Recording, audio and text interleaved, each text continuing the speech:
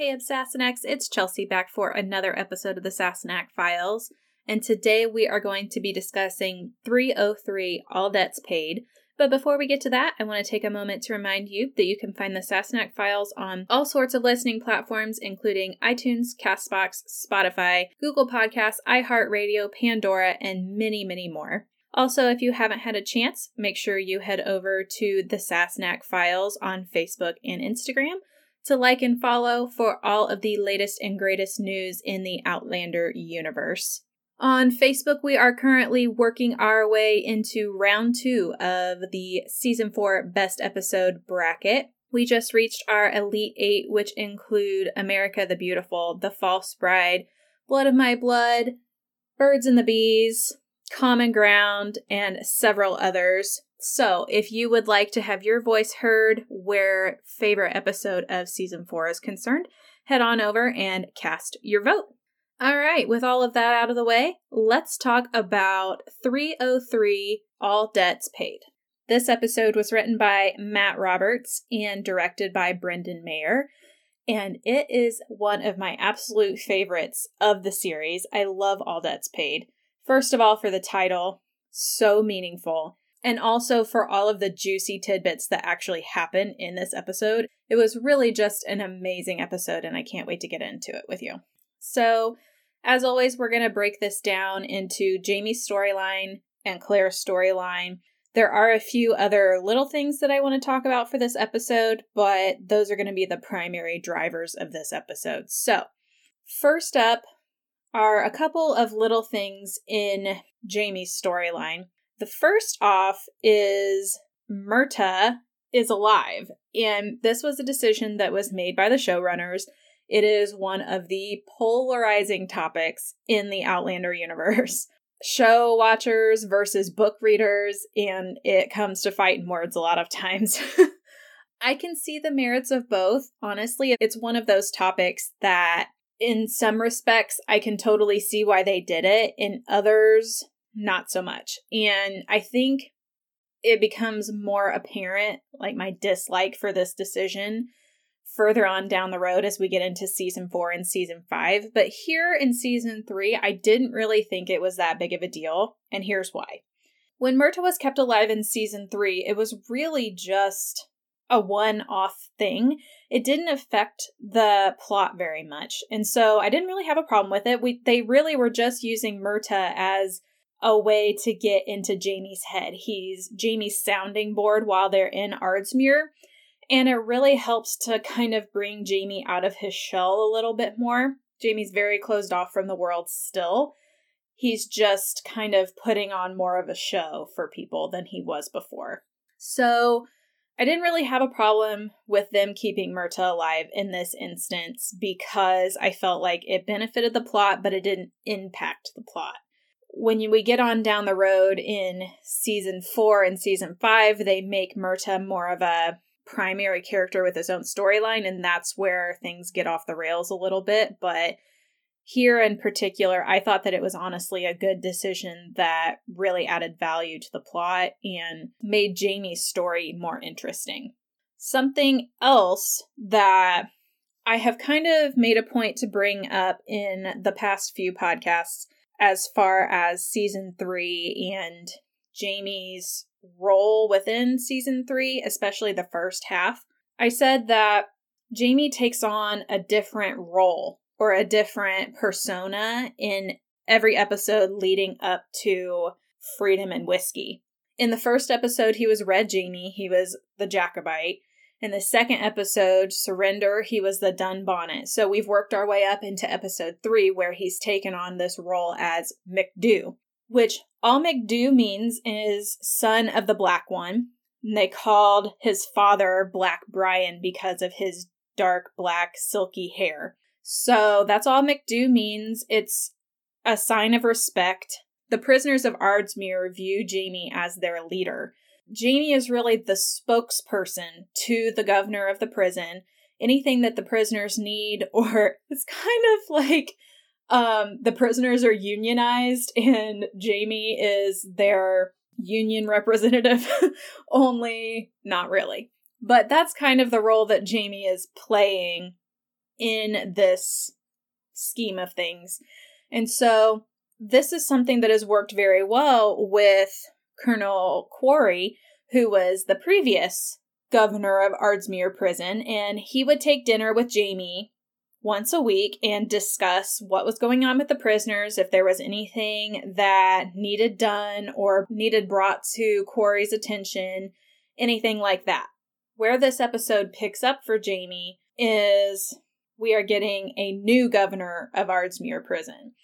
And so the role of McDo is kind of casting more responsibility onto Jamie, which is very interesting because as he was leaving Lollybrock in the last episode, he was kind of giving up everything that he was responsible for, I guess. He was making the ultimate sacrifice and giving himself to the British so that his family would be safe. And so you would think that that would be the end of his responsibilities, then that he would just be looking out for himself in prison, right? But no, of course not, because Jamie is a leader of men, and people automatically are drawn to that quality in him. Like, he just makes people feel safe and secure, and like, he will take care of everything, and that's just the way he is. So it makes sense that in Ardsmuir, the prisoners would also kind of give him that respect. So when John Grey comes on the scene, I don't know, I'm anxious to see if you guys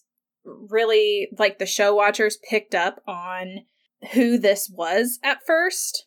I mean, I think that the previews pretty much gave it away, but it is very interesting because I watched the show after having read the book, so obviously I knew who it was from the get-go.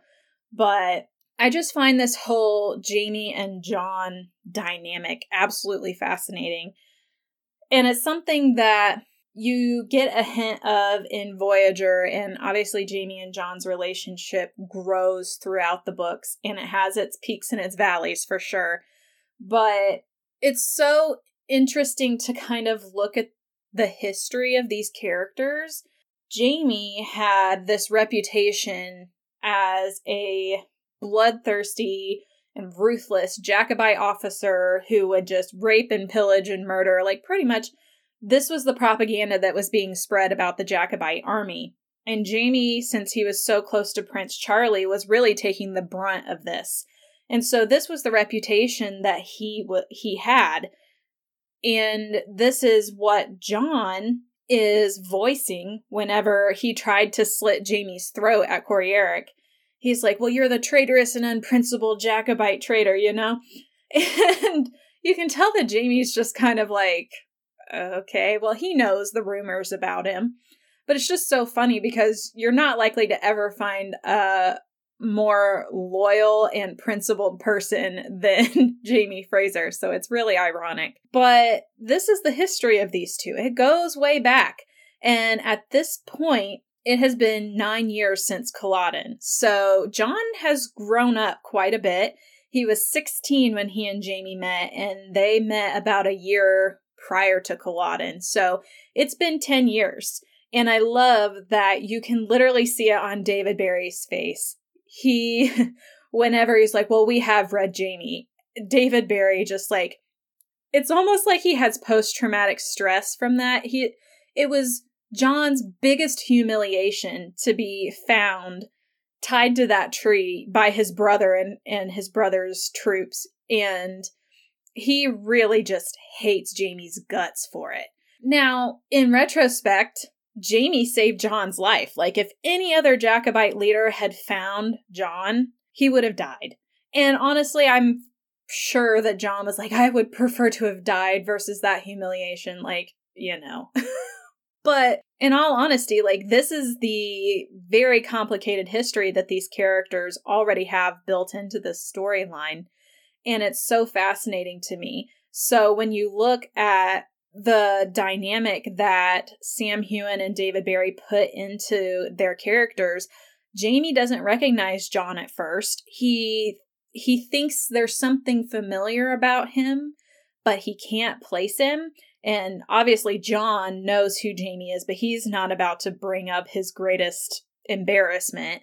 So that's kind of where it's at. And these men they have so many similarities that it's impossible to imagine that they would ever not be friends. I mean, they're genuinely kind individuals. They're men of honor and principle. They fight for causes that they believe in. Their family is everything to them. They love very deeply. They are passionate men. They're compassionate men. So the similarities in their personalities really just fit together very well. Like, they understand each other's motives. And so it always kind of made sense that they get along and that they understand each other. And so when this friendship starts to bloom in this episode, it's just kind of a natural continuation of who they are. But it's also a very interesting conundrum that we have as Jamie and John explore each other. Like, they test each other on a regular basis. And so I think the first real test that we see is when John has Jamie brought to his quarters and John's introducing himself. They have the conversation about the rats. Like, John is just appalled that there are rats. And he was like, well, thinks he's having an act of goodwill by putting cats in the cells to kill all the rats. And Jamie is like, well, not really, you know? He's like, well, surely they don't eat them. And Jamie says only if they're lucky enough to catch one. And then one thing that I really noticed was that Sam intentionally had his eyes downcast for most of the time. Like, he was looking at the floor. He didn't want to make eye contact. He didn't want to seem aggressive in any way. But it made those moments when he did make eye contact so much more powerful, because that entire scene when they're talking about the rats, Jamie's very supplicative. He's looking at the floor. He's like, yes, sir, no, sir, whatever. And then at the end, he looks up and makes eye contact with John. And he's saying, God knows what you did to be sent here, but I hope you deserved it. And John kind of takes a step back, because in that scene, you can really see him studying Jamie, like wondering, is this the man that I remember, or are these memories of a child? You know, like, who is this guy? This is not Red Jamie, you know? And then all of a sudden, Jamie looks up at him and says that, and he kind of takes a step back, and he's like, oh, there he is. So it's so cool that Sam plays it this way, because he's very docile, as Corey put it, but to see these glimpses, like, Jamie's in there. He's in there somewhere, and he's still a very prideful individual. He's only going to let you step on him so much, you know? He's that type, but he's also very mindful of the fact that he's got eyes on him. He's Red Jamie. He's the only prisoner kept in chains, so he has to mind his P's and Q's. So it's this very interesting dynamic that David and Sam play. It's really great. So the next big scene between John and Jamie that I wrote down to talk about. I mean, obviously there are limitless amounts of things to talk about with John and Jamie in this episode, but we would be here for hours. So I'm trying to simplify it. And the next scene that I really would like to discuss is where Jamie has escaped. They've been looking for him for 3 days. John's outside the prison, and all of a sudden he reappears. And I love that this is the moment that we as an audience and John find out that Jamie has pretty much known who John is this whole time. And he's really just been keeping quiet, watching, waiting for the right time to strike. And I was really thinking about this particular moment before I came on to record this. It struck me somehow for the first time. I mean, I've seen this episode like 5 times maybe. I was thinking, why would Jamie want to come back? Like, why would he come back? And it really made sense all of a sudden, because Jamie has been searching the island for the gold, and he really went in search of Claire. And when he didn't find her, like, obviously the bigger part of him knew, like, this is a fantasy. I'm not going to find Claire. But there was this sliver of hope in him that he was going to find her and everything was going to be okay. I mean, it's been almost 10 years at this point, and he's still holding on to this hope that she will return to him.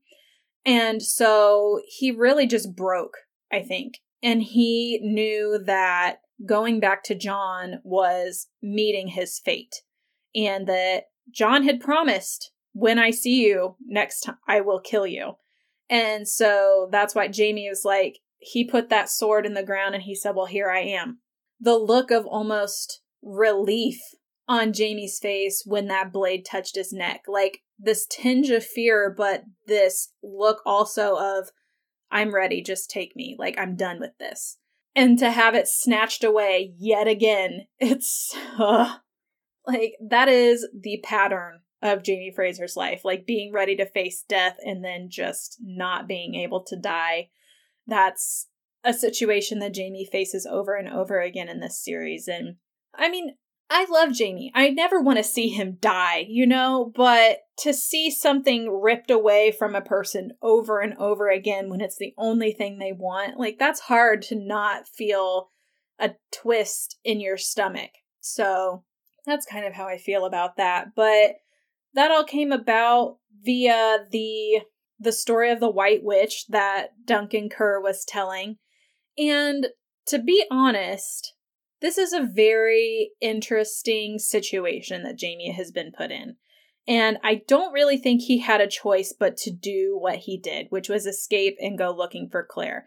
I mean, common sense would say, yes, he absolutely had a choice. He knew that it wasn't really possible, and he risked his life, liberty, and his own happiness by escaping and then coming back, you know? But honestly, like, could he have lived with himself if he didn't go looking for her?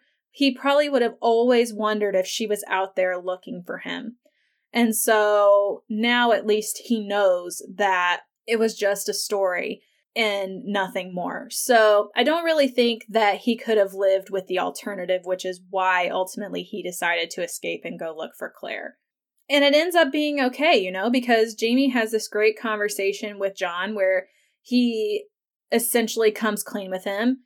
I mean, obviously he doesn't tell him about the time travel aspect of it, and he doesn't tell him what we learn a few episodes from now, which is that there's a hell of a lot more in that box than that one sapphire he brought back. But all in all, Jamie's very honest with John, and I think John senses that, and he honors that. And that's why he chooses to get Murtagh a doctor, and things seem to be looking up for the first time in a while. So 3 months passes on the other side of this, and this conversation that Jamie and John are having over the chessboard after dinner one night is really one of the best scenes. I absolutely adore it, because it's two men bearing their souls to each other, and John and Jamie both had suffered great, great losses due to Culloden and the Jacobite Rebellion. John lost Hector, his great love in life, and Jamie lost Claire, so they're kind of bonding over that. And of course, John refers to Hector as his particular friend, which in the 18th century didn't really mean what we take it to mean now in the 21st century. It just meant somebody that he was close to that was a really good friend, like your best friend would be your particular friend. So that's how he referred to Hector, and it's really this heartbreaking story because we find that John found Hector dying on the field at Culloden, and how his older brother picked him up and dragged him away before he could say goodbye. He said, you know, his brother was embarrassed by his behavior and that he would get over it eventually. And John says this great line. He says, "Hal is generally right, but not always. Some people you grieve over forever." And as Jamie's listening to John speak, I think Jamie recognizes a kindred spirit there. That, oh, this guy really does understand. Like, he lost someone very, very special to him, and that he's still grieving his loss 10 years later. And he really does get my pain. And so Jamie responds in kind by talking about Claire. And he says her name for the first time in 10 years. And that is such a vivid moment that stands out to me. And I think it stands out to a lot of Outlander fans because Jamie has been in such pain for a decade now that he hasn't even been able to speak Claire's name. And so finding some peace and healing in John's company and companionship really just does wonders for my soul, honestly, even though it's followed right up with John stepping over the line and touching Jamie, insinuating that he would like to be more than friends. That's really just an unfortunate moment, honestly. And John realizes as soon as he does it, he's like, oh, yeah, this is not okay. And it's one of the great tragedies of Outlander. John is in love with Jamie and always will be. And Jamie is never going to be able to return his affection. And so, especially when you read the Lord John books, this really becomes very apparent. It's so awful, really, honestly. It's basically the epitome of requited love, to be willing to do anything and be anything for the person you care about most in the world, even though they can't really return the favor. And it's not just Jamie, like a matter of Jamie being unwilling. Jamie's incapable of returning that kind of affection. And so when we talk about Jamie's reaction, it really makes sense when you think about what Jamie went through in Wentworth. It's a very similar situation. It's a redcoat officer in a position of control over Jamie, asking for sexual favors. Of course, John is pretty much the exact opposite of Blackjack in that he's actually got a soul and he actually cares about Jamie. It's not just about him being a psychopath and a sadist. It's really, for John, about the emotions of it. It's not about anything else. But Jamie is just so traumatized by what happened at Wentworth that he can't see past his own memories, and he forever has homosexuality entangled with what happened to him. And so that's what triggers his reaction of, take your hand off of me or I will kill you. It's not necessarily his feelings towards John. It's his feelings about what happened to him at Wentworth and what Blackjack did to him.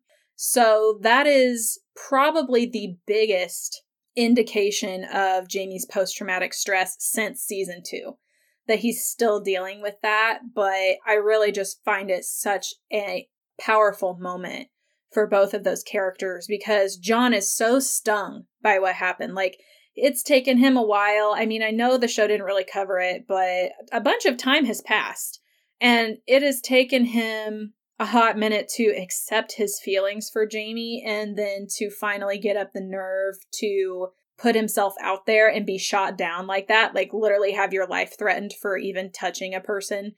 Like, that has to sting so much. And I think David Barry did a phenomenal job in that entire scene. It was so great.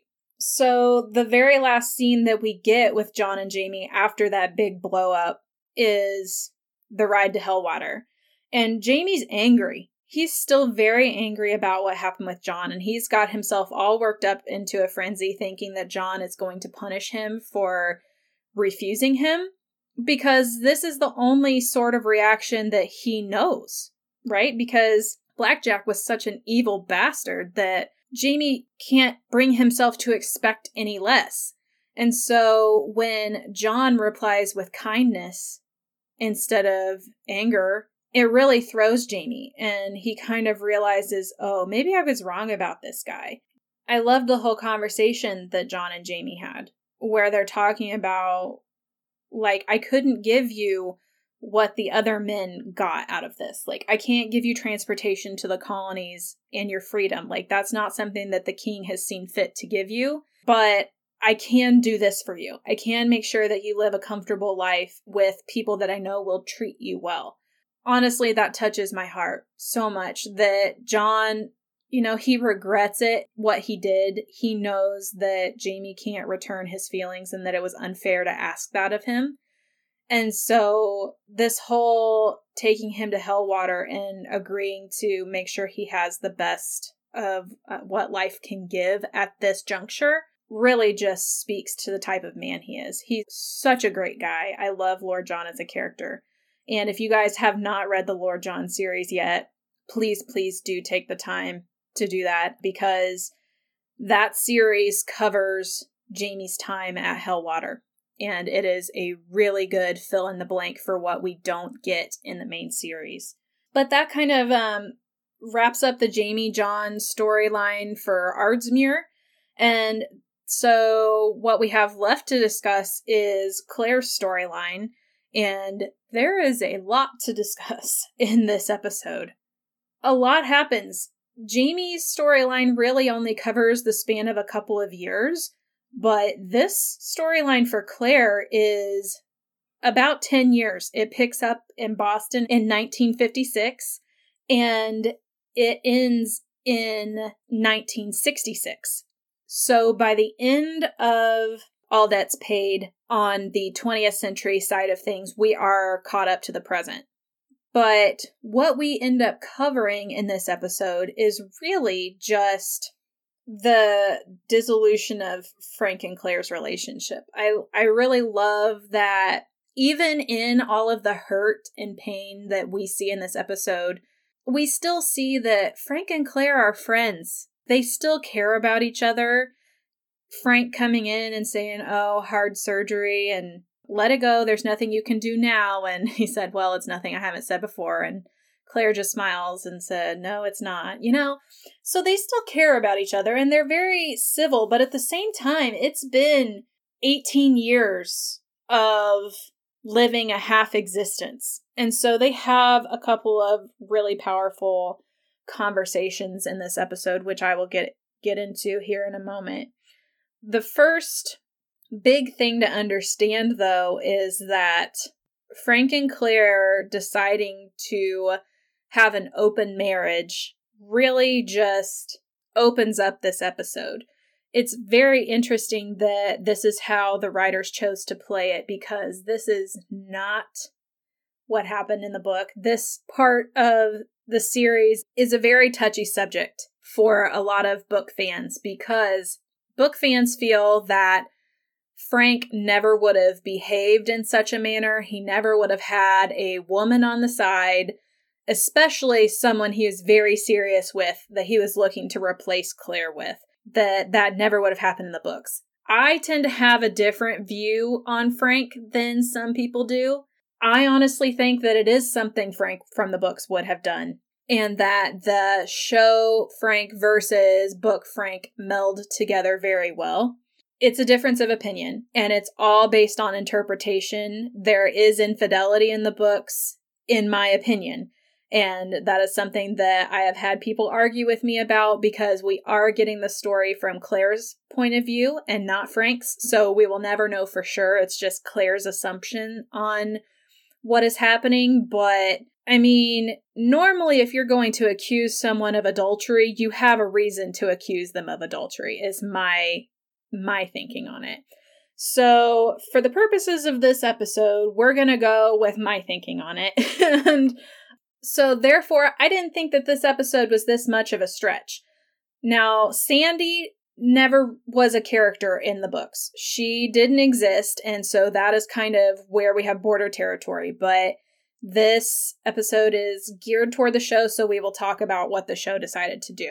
So the show makes it seem like Frank found Sandy and that they were together, and she was really the only one that he was ever unfaithful with, and that it was a very loving and serious relationship that endured for many, many years. And the first time that Claire finds out about this is when she's trying to be nice and trying to make things work. And she's saying, hey, Frank, I don't have class tonight. Do you want to go to the movies? We can watch The Searchers or Carousel. And he's like, oh, I've already seen both with my girlfriend, is the subtext there. It brings up the fact that, you're the one that brought it up. It was your idea, and I'm being discreet. And Claire doesn't really have a problem with it. I mean, it kind of hurts her because I don't think she assumed Frank would move on that quickly. But all in all, Frank is being discreet about it. And that's really all Claire can ask because she can't give him what he needs. She can't be a wife to him. She's in love with Jamie, you know? So this is her way of giving Frank back some of his freedom, I guess. Where the line in the sand is drawn is when Claire has her graduation party and Sandy shows up at the house with all of her friends from med school and their spouses, and Brianna is there. And all of a sudden, everyone knows that Frank is having an affair with this woman. Like, it literally is the most embarrassing thing that she could think of. And so I understand Claire's anger, 100%. I totally get it because, yeah, that would piss me off too. And it leads into this fantastic scene, and I think Katrina and Tobias did an amazing job. After Frank gets back that night, Claire accuses Frank of doing it on purpose to humiliate her. And I honestly do not think that it was done intentionally. I think he was trying to be discreet and he honestly got the times messed up. But when Frank is talking to Claire, the pain in his eyes, he's like, you know, maybe I did do it on purpose. And he's talking about, you honestly think that anybody at Harvard believes we're happily married? Like, you're not as good of an actress as you think you are. And this conversation, for all of the snark and sarcasm, there is a real undercurrent of just misery. It's so hard to watch because, you know, Frank loves Claire so much and he loves Brianna. But when Claire suggests divorce, you can tell he's considered it. But if you'll remember Jerry and Millie from last episode, we find out that they are now divorced. And Frank watched his friend have his children taken from him because a court decided that children need their mother more than their father, and he doesn't get to see his kids anymore. And Frank is terrified that that is going to happen to him and Brianna. And he says he's not going to risk that. And Claire's claiming, Frank, I would never take Brianna from you. And he explodes and he says one of probably the best, most iconic lines of the episode, which is, well, forgive me if I don't risk everything on your promises, Claire. You have not been very good at keeping them. Like, she promised that she would let everything go. She would move on. They would move to Boston. They would be happy. And none of that has come to fruition. And so Frank loves Brianna more than life itself. She is his little girl. And the mere thought of having her ripped from him and never seeing her is enough for him to endure whatever else he has to face, because he can't stand being away from her. And so that is kind of the ultimate testament to where Frank is at in all of this. And then the minute Brianna turns 18, she graduates high school, he's done with it. And you can tell this really devastates Claire because she hasn't really thought about it. She hasn't really considered the fact that Frank wanted a divorce. After he said, no, we're not doing it, she just was like, okay, well, we're not doing this. Only to find out that for the next 10 years, he's been waiting for Brianna to become an adult where the courts can't step in and say, no, she belongs with her mother.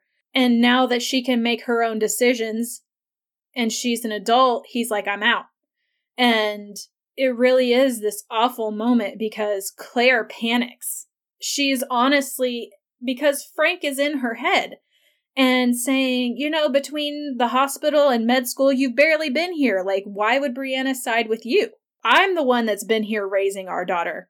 And so Claire is lashing out because she's so frightened that Frank is going to take Brianna and she's never going to see her daughter again. And it's just so awful that it's come to this. This whole moment of dialogue, when after Claire explodes, Frank says, this isn't about you and me anymore. Brianna's a grown woman, she can make her own decisions, and she has her own life. I would like to live the rest of my life with a woman who truly loves me.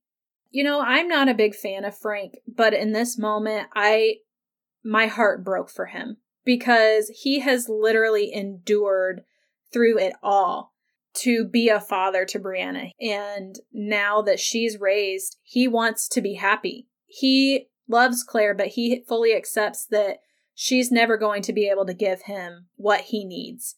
And Sandy can.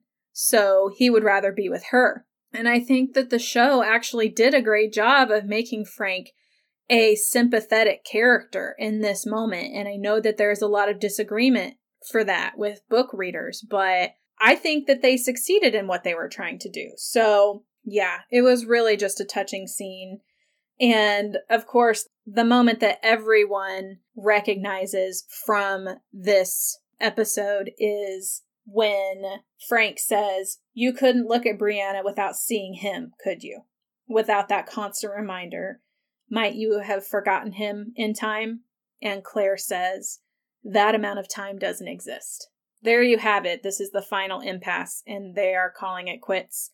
It's really just this catastrophic end to actually, if you count the time that they were married and stuff, before the Stones and all of that, Claire and Frank were really married for over 20 years. It really is just so heartbreaking to watch.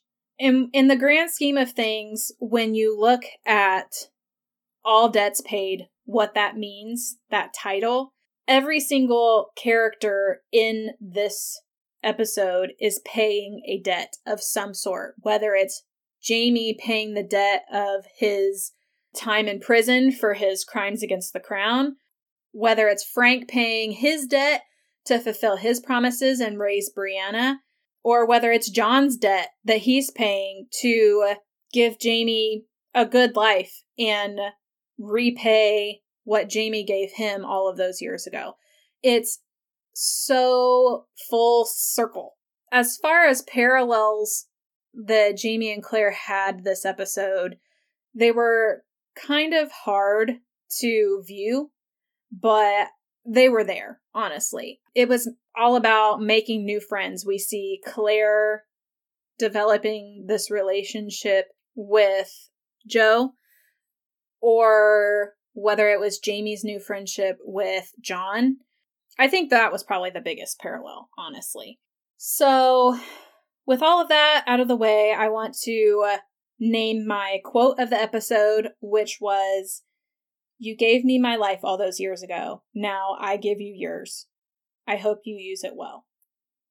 I love that line from John. Of course, I love John anyway, but that really just kind of sums up who he is as a person and made me so excited to see him more in this show, because David Barry, I will be honest, I was skeptical when I saw that he was cast. I mean, obviously he is very talented and he's absolutely gorgeous, but doesn't look like what I expected for Lord John at all. But after seeing his interpretation of this character, I cannot get it out of my head. Like, he is Lord John to me now. So I absolutely think he did a fantastic job, which is why I named him my performance of the episode along with Tobias Menzies, because with Frank passing at the end of this episode, it is Tobias's quote unquote last episode on Outlander, and he's just brought so much joy to me as a viewer. He is a phenomenal talent, and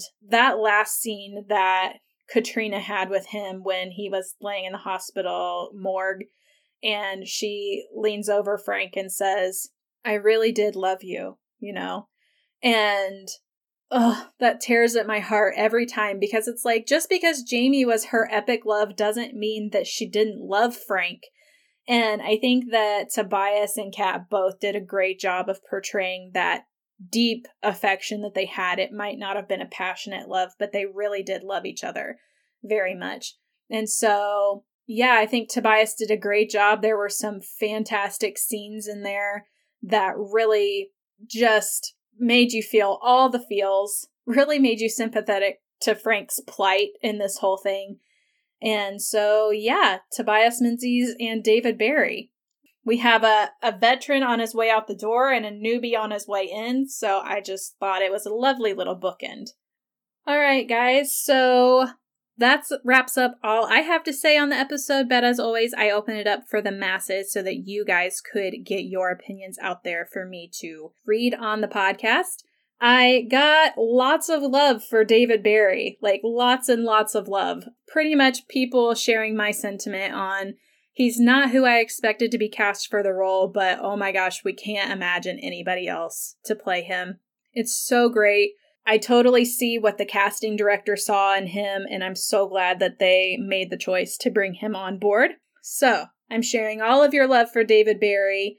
Angela Hickey says, hated the Claire and Frank side. So she was one that did not like the Claire and Frank storyline for this episode, which is interesting because I actually really liked it. And like I said, I thought that it made Frank more of a sympathetic character. Apparently, she does not think that is the case. So my last comment is from Joan Cohen. As always, she leaves me with this lovely comment. She says, love, love, love Lord John. When he reacts negatively in the beginning of the episode to the news that Red Jamie is one of the prisoners, I always think he'd be floored to know just how entwined he'll become in Jamie's life in the future. I think David Barry is perfectly cast. Claire and Frank just make me sad. Claire is trying to make things work companionably, suggesting a night out at the movies, but the conversation goes south so quickly. Passive-aggressive much, Frank? Oh, that's odd. I didn't think he was passive-aggressive at all, Joan. I thought he was just maybe sort of halfway embarrassed that he had to admit that he'd been out with another woman. Like, I think that he was just still kind of uncomfortable with the whole open marriage thing. Joan continues, we know from the book that Frank was a bit envious that Claire had such a passion for her work, which he didn't, and I think that resentment shows here, not to mention resenting the loss of her love. So yeah, I think that you're right. That's something that I didn't mention in the podcast, but Frank wasn't really uber supportive of Claire's journey into medicine, but he knew that she had a passion for it, and so he wanted to support her in that endeavor. He wasn't like uber supportive, sure, honey, whatever you need, but he's like, we'll figure it out if this is something you want to do. But there was a resentment there because he kind of feels like he fell into the history field and he doesn't really have this deep, unseated passion for it. Joan says, their later arguments are painful to watch, so much hurt on both sides, and so sad that they both ended up living a half-life. Luckily, Claire gets to have a second act. Yes, luckily she does. I'm glad Claire says a loving goodbye to Frank. That was her debt paid to him, absolutely. The scenes with Lord John and Jamie are wonderful, especially Lord John bearing his soul about the loss of Hector, and Jamie finally being able to talk about Claire. It's not surprising with that John reaches out to Jamie when they have this moment of emotional intimacy. On a side note, Diana Gabaldon co-wrote a short story with Steve Barry called Past Prologue that tells the story of Duncan Kerr and the White Witch. It's fun to see Jamie from a different perspective. That's interesting. I haven't read Past Prologue yet, but I have heard good things about it, so I will have to check it out, especially if that's what it's about. Cool, I'm excited. Give me something else to add to my list. All right, so with that about wraps up this episode, guys. I absolutely love talking about All Debts Paid. It's one of those that is a fantastic character piece overall. So, yes. I hope you guys enjoy this podcast. Make sure to join me next week as I discuss Season 3, Episode 4 of Lost Things. And it's a good one, guys. Make sure to join me. Lord John comes back. We also get some new characters on the scene, and I cannot wait to hear your thoughts on them. I should be posting the thread for the new episode here in the next few days, so look for that late this week, probably Thursday or Friday. Make sure to get your comments in so I can read them on the next episode of the Sassenach Files. Also, if you have any questions or comments on this episode or any other episode of the Sassenach Files, make sure to send me an email to thesassenachfiles@gmail.com or reach out to me via private messenger on the Sassenach Files Facebook or Instagram. Until next week, guys, stay safe out there, and I will chat at you later. Have a good one.